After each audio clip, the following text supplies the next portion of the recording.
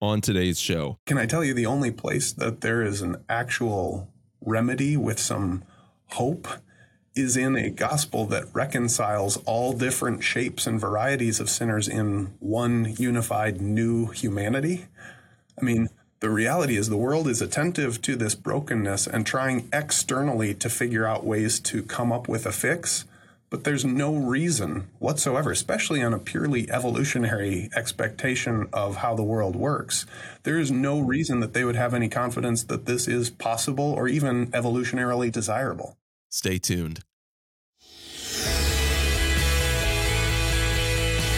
And welcome to the Missions Podcast, the show that explores your hard questions on missions, theology, and practice to help goers think and thinkers go. I'm Alex Kochman, Director of Communications and Media with ABWE, here again with Scott Dunford, pastor of Redeemer Church in California, and joined today again with a special guest, a returning guest to the show, Matt Bennett, who is Associate Professor of Missions and Theology at Cedarville University. Previously, he served as a missionary with the IMB. He's served in several other roles, and we're thankful to have Matt on as well, and we're thankful to have you as well. If it's your first time or if you're a returning listener, this show's a blessing to you. Leave a rating, leave a positive review, do all those sorts of podcast things that help us appear in front of more people that can be blessed by the content. But you know, Scott, this is a critical time to be thinking about missions issues, not just overseas and abroad, but right here at home. And you live in a very different part of the country than I do. You're seeing different things than I do. But I think we can all agree America needs Jesus more than ever. I think that's impossible to overstate. Am I wrong? I mean, I think I would say as much as ever. I don't know if you would agree with that, but do we see less evidence of Christianity all around us and of loving Christ and Christian virtue and fruit of the Spirit? Yeah, like for sure. It's in one way when I talk to my kids about the decay we see around us, in some ways it should be expected. If you reject God, you reject his laws and commands, what should the fruit be? The fruit we would expect if the Bible's true is exactly what we're seeing in our society today. So it's discouraging as a lover of this country and a lover of the people around me and my neighbors. It's also, I think, indicative of what happens when we turn our back on what God has asked us to do. And it's a difficult thing for sure. So, yeah, I agree with you. Yeah. So shocking. If you're an American evangelical listening to this, which chances are a lot of you are, and if you're not, maybe you know one, but we could use some hope right now. And so, Matt, you've written a book with some hope for American evangelicals, haven't you?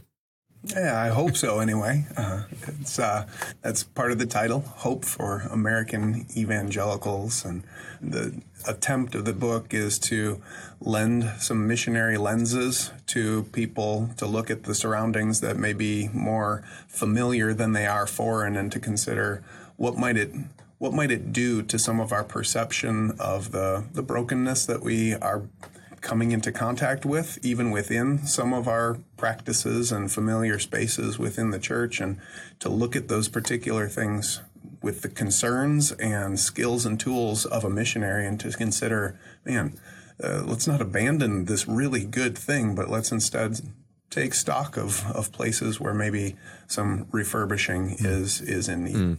And you're drawing insights into the mainstream from a name that a lot of people probably haven't heard of, but a lot of missiologists and missionaries will know the name Leslie Newbegin.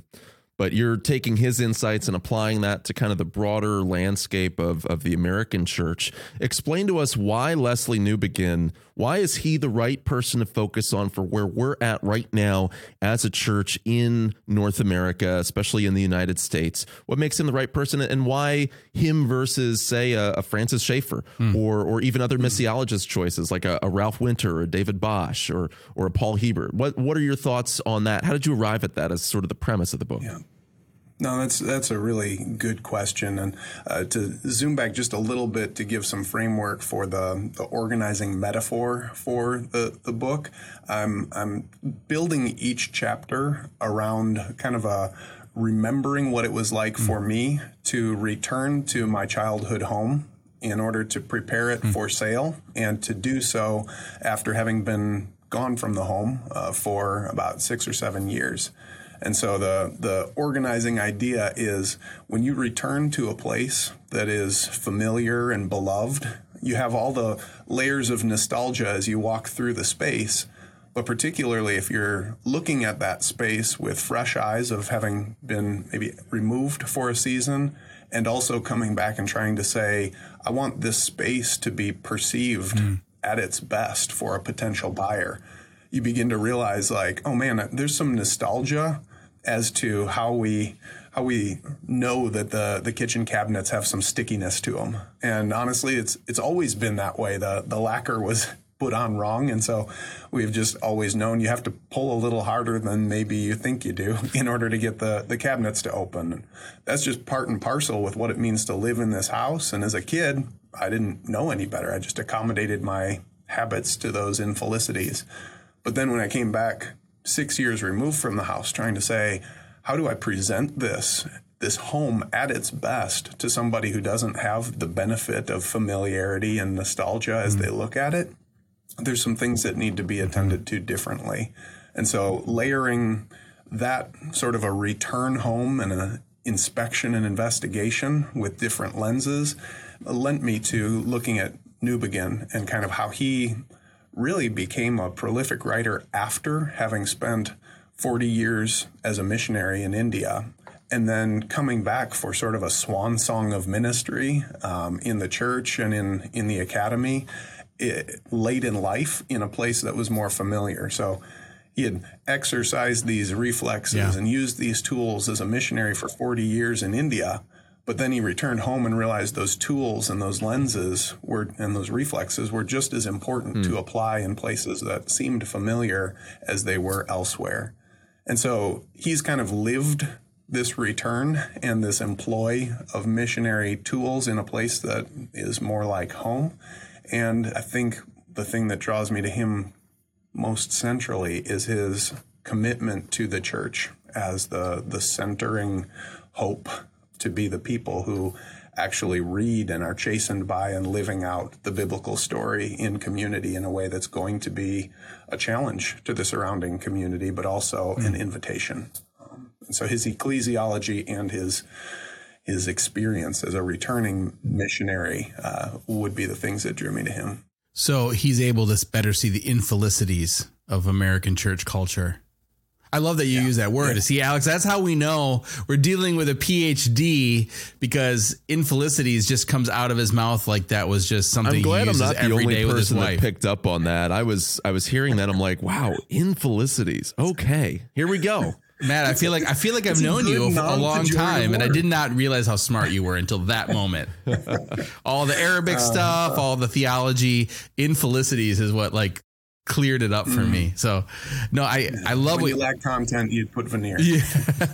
I can smell and feel those cabinets as you're describing that. Yeah, I think like your cabinets, you're laying on those words a little thick there. Might get a little bit sticky there. But you mentioned the church. You know, Scott, we were looking at that as we were putting together some questions for this interview. Is the role of the church too? So that's central for Leslie Newbegin. That's central for Matt too in this book. That's central for us. Yeah. So I love the fact that your book sets out that missional theology. So asking the question that comes up a lot is, does the church exist for mission, or does mission exist for the church? Or I read somewhere today, JT English is like, the church exists for discipleship. What is it that you're focusing on here in the book? Yeah. Well, I think that sometimes we take those two things and we make them distinct in a way that Newbegin would push us to say they're two different categories in a sense, mission and church, but they're intimately embedded in one another in that mission, the mission of God. After the resurrection of Christ, the pouring out of the Spirit is going forward in the building of his church, against which not even the gates of hell will prevail. And so as Jesus has promised this as the plan A, primary vehicle of the advance of his kingdom, the church, as it is the environment for discipleship, reinforcing the teaching of Scripture and calling people to be chastened by the story of the Bible and to then live it out, is inescapably caught up in this mission, such that to be the church is to be part of God's mission. And so I think, and I'm nuancing a little bit there in that I would still retain a category for missions with an S, that is the targeted strategic attempt to focus on places where there's a lack of access to the gospel. So I'm not conflating those things, but I think that the church is not a cul-de-sac just collecting people and waiting for the eschaton, but the church is a vehicle of the inbreaking kingdom of God, and therefore it is implicitly missional. Like, mission is embedded in the church inextricably. So the last time that I read you discussing New Begin and pulling quotes from him, it was in an article that you ran on ABWE. You can still read that article. It's on abwe.org/blog. Just search for Matt's name. But Matt, you were engaging with Aaron Renn, who we've had on the show as well, and his Three Worlds paradigm, which came out in an article last year that blew up in First Things magazine, talking about, okay, the negative world where sort of American culture was, where it got you positive social capital, cultural capital with your neighbors to be seen as a Christian, whether you were or not. Then there was a period from maybe the 80s or 90s into, I think he says, roughly right around the time of 2013 or Obergefell, the neutral world, right, where it didn't gain you or lose you any social capital to be a Christian. And now he puts us in the negative world, right? And you pushed back on a few things that he came up with, and you used New Begin. So give us, through that lens of New Begin's missiology, where you actually see the missiological landscape in the U.S. today in particular, since that's what you're speaking into. You're giving us a model then for how do we engage on that landscape. So paint that picture for us of where we're at now. Yeah. So just to clarify, I think Renn's assessment of sort of those different developments is a really good heuristic to look at. How do we understand the church's reception in broader culture over these different stages? And it's important for us to realize, what does it mean to say the gospel in positive world versus neutral world versus negative world? So he's right to call our attention to that, and I want to affirm that. I think where he led some of the suggestions as to how now do we react in neutral world struck me as perhaps missing the fact that the church should always be reforming itself and always be expecting that the biblical story, the biblical commands, the biblical teaching and the living out of the gospel is always going to be challenging the church, whether it's comfortable in positive world or whether it is really increasingly uncomfortable in negative world. That the challenge for the church in how it lives out the gospel begins with attending to how the gospel is going to confront us. And so we're always to be at a point of disjunction with our culture, not necessarily in a positive world, taking on some of the leisurely approach to the forms that we can draw on that are received happily by our neighbors, and now being more critical of how refined we need to be in negative world, but saying that we're always refining internally. And therefore, if the gospel is always going to be challenging people internally, then it should also be always challenging people externally. Even if they perceive the church as a good thing, there should be a sense of challenge even in positive world that the gospel is calling people to. And so that's where I think New Begin's missiology is saying we are always being confronted by the biblical story and having to be chastened in the way that we live it out as Christians. And the way that we live it out in community is one thing, but the way that we live it out on mission is another. And so that's where I think Renn's attentiveness really helps us, is to become attuned to what are the words that I'm using that I must use to describe and to explain the gospel in this context. What are the words that are now becoming more clouded in terms of their reception? So words like love in our context. We use the word love as Christians in our day-to-day in ways that we can describe our love of God at the same time as our love of pizza. And so there's already a sense in which our use of that word is conditioning us to a really wide lexical range.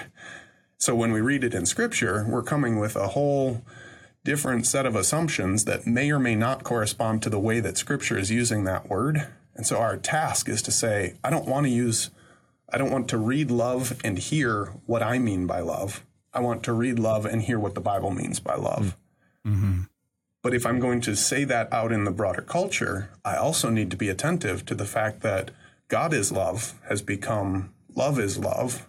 And therefore, I need to be cautious that, or aware that when I say the word love, my neighbor is hearing it in that framework, not necessarily in the biblical one. So my act of contextualization is going to be inviting them to refine their reception of this word.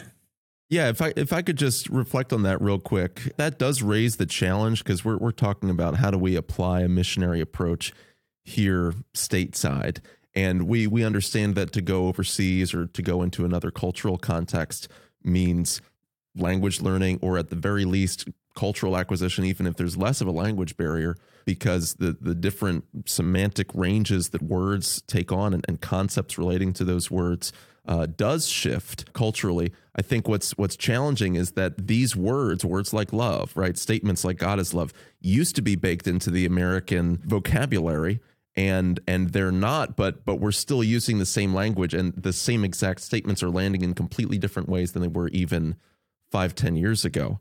And that just makes it an additional challenge to illustrate what you're saying. But and it begs the question of whether America 50 years ago was using those words correctly, then. Sure. Sure.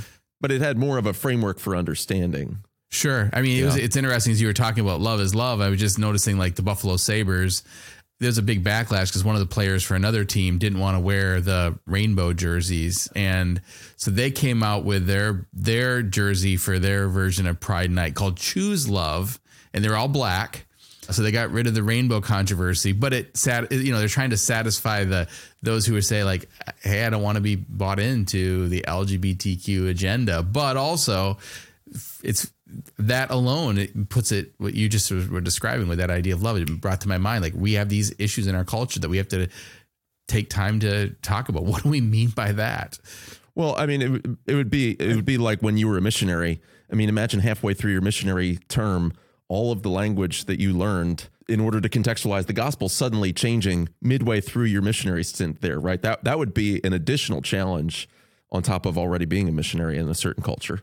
And that's where I think what you're hitting at there, Scott, is where I was pushing back on Ren a little bit, was to say, even in positive world, and sometimes maybe even most necessarily in positive world, we need to be sure that when we are proclaiming the gospel, people who are nodding along to the language that we use are actually hearing the biblical freighting and meaning behind that word. Because in the 50s, you say, God is love and Jesus loves you, and you're going to get a lot more people nodding along than you would today.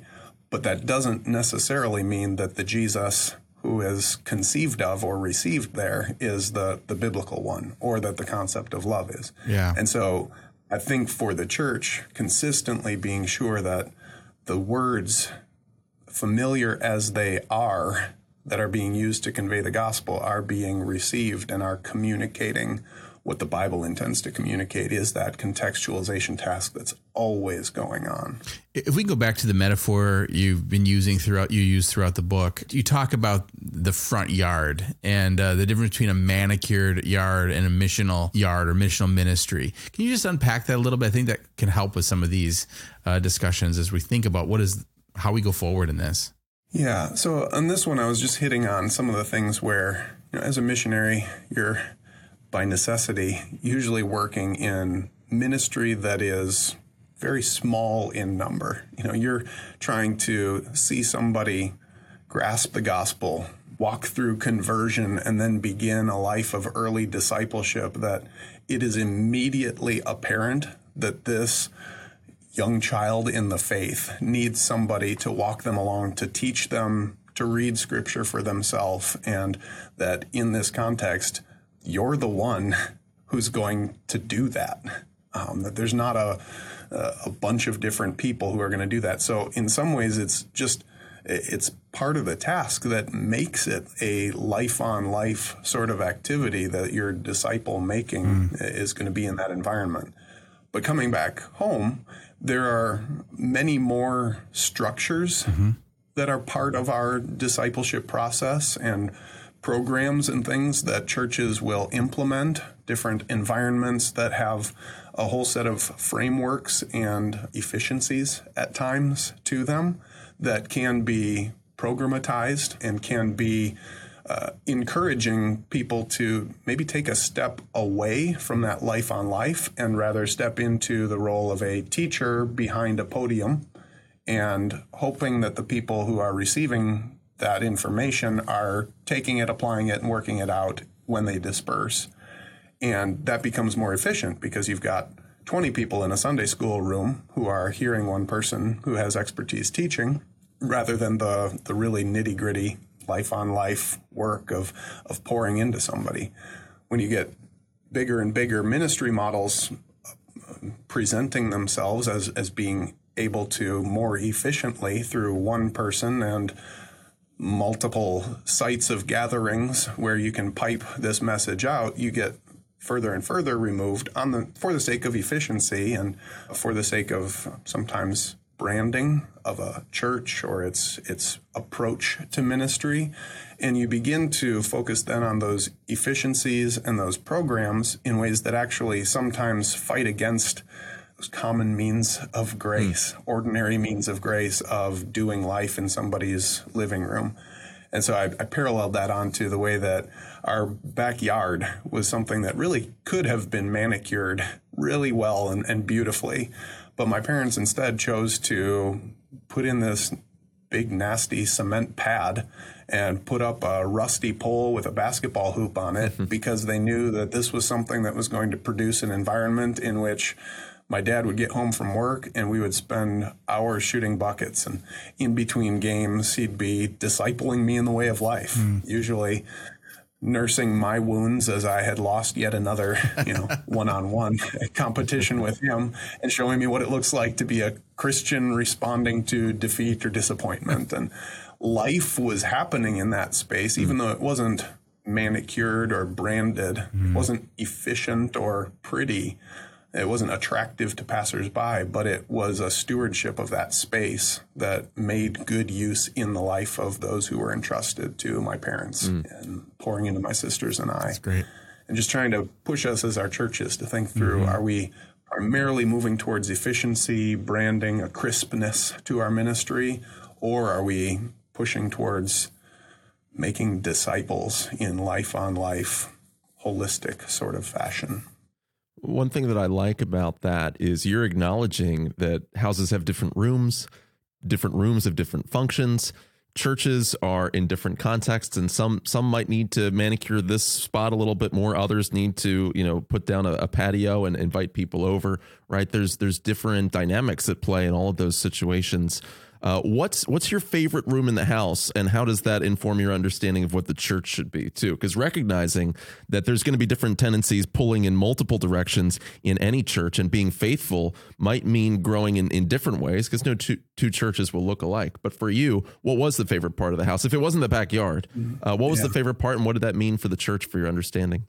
I would say probably the one that I enjoyed writing the most, that felt like it was the most all-encompassing, was that backyard piece of saying, and I tried to, and I hope it came through, not critique the programs altogether, and certainly not undermine the role of the gathered community sitting under the preached word of a shepherd, entrusted that role of elder, but also saying that the church is more than those gathered times, and instead is a community of people who have covenanted together to do life together and to disciple one another, to know one another well enough to recognize and affirm gifts in one another, to know one another well enough to be able to point out sin in one another's lives and to receive it. And my fear that sometimes that idea of American efficiency, of being able to say, we've discipled somebody because I can go on my church's organization calendar and I can check all the different boxes of activities that this person has been to, and therefore they're discipled. Who are they? I don't actually recognize that name, but they've made their way through all of these programs. And just some of those things that have come into our orbit, maybe more from a business type orientation to our churches, that have actually pushed relationships between those who are tasked with teaching, training, and making disciples and those who are being discipled. Some of the distance that our programs have pushed in there at times has perhaps been counterproductive to our actually making of disciples. And so I didn't want to decry all of those programs, because I know those things, the structure is a good thing to make sure that we have clarity around. Yeah, I was just texting you the other day asking for some tips on a piece of church structure for missions, actually. Yes, absolutely. But even to your point in that one, that's a pipeline for us that we call discipleship towards the field, where we're looking at identifying missionaries, people who the Lord might be calling to the field, evaluating them for their theological acumen, but then also intentionally setting them into meals with people on our global outreach team to talk about some specific issues in their life interpersonally. So part of that assessment, evaluation, and what will lead to deployment is making sure it's embedded in the context of relationships, where people can point back and say, I didn't just do that activity, but I shared a meal with this brother who pressed in on my integrity, who asked me the hard questions about when the last time I looked at pornography was. Man, it was uncomfortable, but golly, was it formative. And that person, I know if I get to the field, that person knows me well enough to actually pray for me and is now incentivized to read my newsletters. It wasn't part of a mechanized process that I was part of, but it was an intentionally interpersonal one. So it was pushing towards that, and I hope that came through.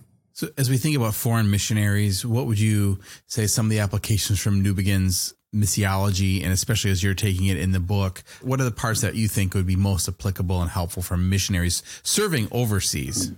I think his dogged commitment to the biblical church is something that is perennial need for missionaries to be attending to. The church and its structures is something that has certainly come under fire in broader culture here in the States, usually for different reasons than it does on the mission field. On the mission field, oftentimes the church comes under fire as this slow-moving, hard-to-develop, bulky institution that actually fights against the rapid advance of making disciples in a place where there's desperate need for souls to hear the gospel.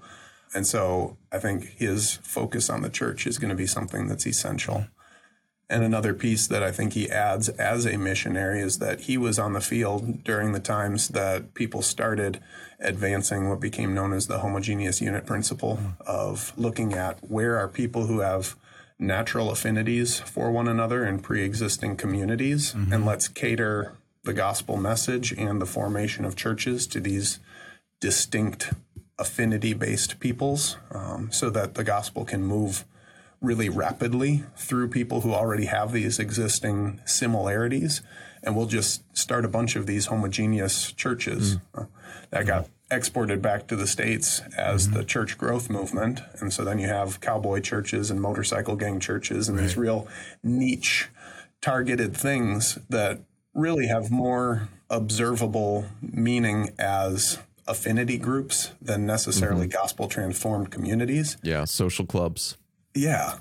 But I think one of the most beautiful things, and this is where I touch on some of the race issues in one of the chapters, is that in all of the talk that we have in the U.S. about the need for repairing relationships between black communities and white communities or other minorities that are at odds with one another, the broader culture is identifying patterns of sin that should be a good thing for us as Christians to be able to say, yeah, brokenness and racism, that is sin. But can I tell you, the only place that there is an actual remedy with some hope is in a gospel that reconciles all different shapes and varieties of sinners in one unified new humanity. I mean, the reality is the world is attentive to this brokenness and trying externally to figure out ways to come up with a fix. But there's no reason whatsoever, especially on a purely evolutionary expectation of how the world works. Right. There is no reason that they would have any confidence that this is possible or even evolutionarily desirable. For the Christian, though, we're not trying to create a unity, but we are trying to manifest a unity that we know is already true. And the world has yet to come up with anything like the church. I mean, if you look at what the church can do and how it brings together Jew and Gentile and, slave and free and all those sorts of things you see in the New Testament, that you don't see anything remotely paralleling that from a purely secular origin. It's incredible. Yeah, absolutely. And so my hope is that the church can be that. On the mission field, I think sometimes the temptation when we go back to these narrow slices of people is that we miss out on the beauty that can be displayed when a community of diversity has a bunch of different gatherings instead of coming together as one and manifesting that gospel unity across sociological diversity. And so that's one thing that I think New Begin brings back into the conversation. That's great. Well, Matt, I really appreciate this. I'm hoping to dive into this myself soon. And tell us how people can get their hands on the book in whatever format you think is best. So it's supposed to come out on February 21st. It should be available through Amazon and B&H. And I think there's physical copies. I think they're going to do an ebook as well. So you should have ample access in just a couple weeks to that. And I want to say too, and Matt, maybe you can speak to this too, but knowing your perspective on mission, this is not, let's take a missionary approach to our secular culture from the standpoint of let's have a softer approach. Let's sort of just, give up the ghost, as it were, and just kind of, accept this is the way things are. I mean, obviously we have to reconcile ourselves to the sovereign will of God, and he's put us in a situation where we're in a negative world, right? You acknowledge those realities. But one of the money quotes from the book, as we affirm Jesus as the sole and sovereign king, we subject any and all political rulers and nations to his authority. I mean, you have a profound sense of the authority of Christ over the nations. And that seems like it comes through in what you're talking about, but also understanding that manifests most of all. I mean, yes, in all the spheres of life, but most of all, you see that in the church, right? Is there anything that you would leave listeners with, even along those lines, as far as what would they expect as they're diving into the book? Yeah, we're always reforming. And one of the things that I think a missionary is naturally forced to do in every area of life when they transition from a home culture to a new one is to assess what around me means and how does it mean? And then once you've identified some of those things, you're realizing, oh man, my whole life needs to be investigated. I think if you bring that same attitude back to places that are familiar, you begin to realize, man, I've just sort of acclimated myself to a bunch of different elements of my life because that's just what we do. And I've never taken the time to ask, what does that mean? And if we are to do that as a church, it's going to start with applying the biblical story and the biblical teaching to everything that we do and inspecting afresh. What are the forms that we need to critique within the church in order to better reflect this message so that we can stand with total confidence that even if it means we face suffering in broader society, we're suffering not because of a bad expression of some biblical teaching that's causing offense, but on behalf of the gospel manifesting itself through people who are convinced of its truth and have their allegiance pledged to a higher kingdom. Amen. The name of the book is Hope for American Evangelicals, A Missionary Perspective on Restoring Our Broken House. Matthew Bennett from Cedarville University. You can follow him on Twitter as well at MABennett82. on Twitter there, and always good content coming from your brother. So thankful for your ministry. Thanks for joining us again. Always a pleasure. Thank you, guys. I appreciate it. Absolutely. And thank you for being with us as well in this episode of the Missions Podcast. The Missions Podcast is a ministry of ABWE. To get more information on ABWE, go to abwe.org. To get more content from this show, go to missionspodcast.com.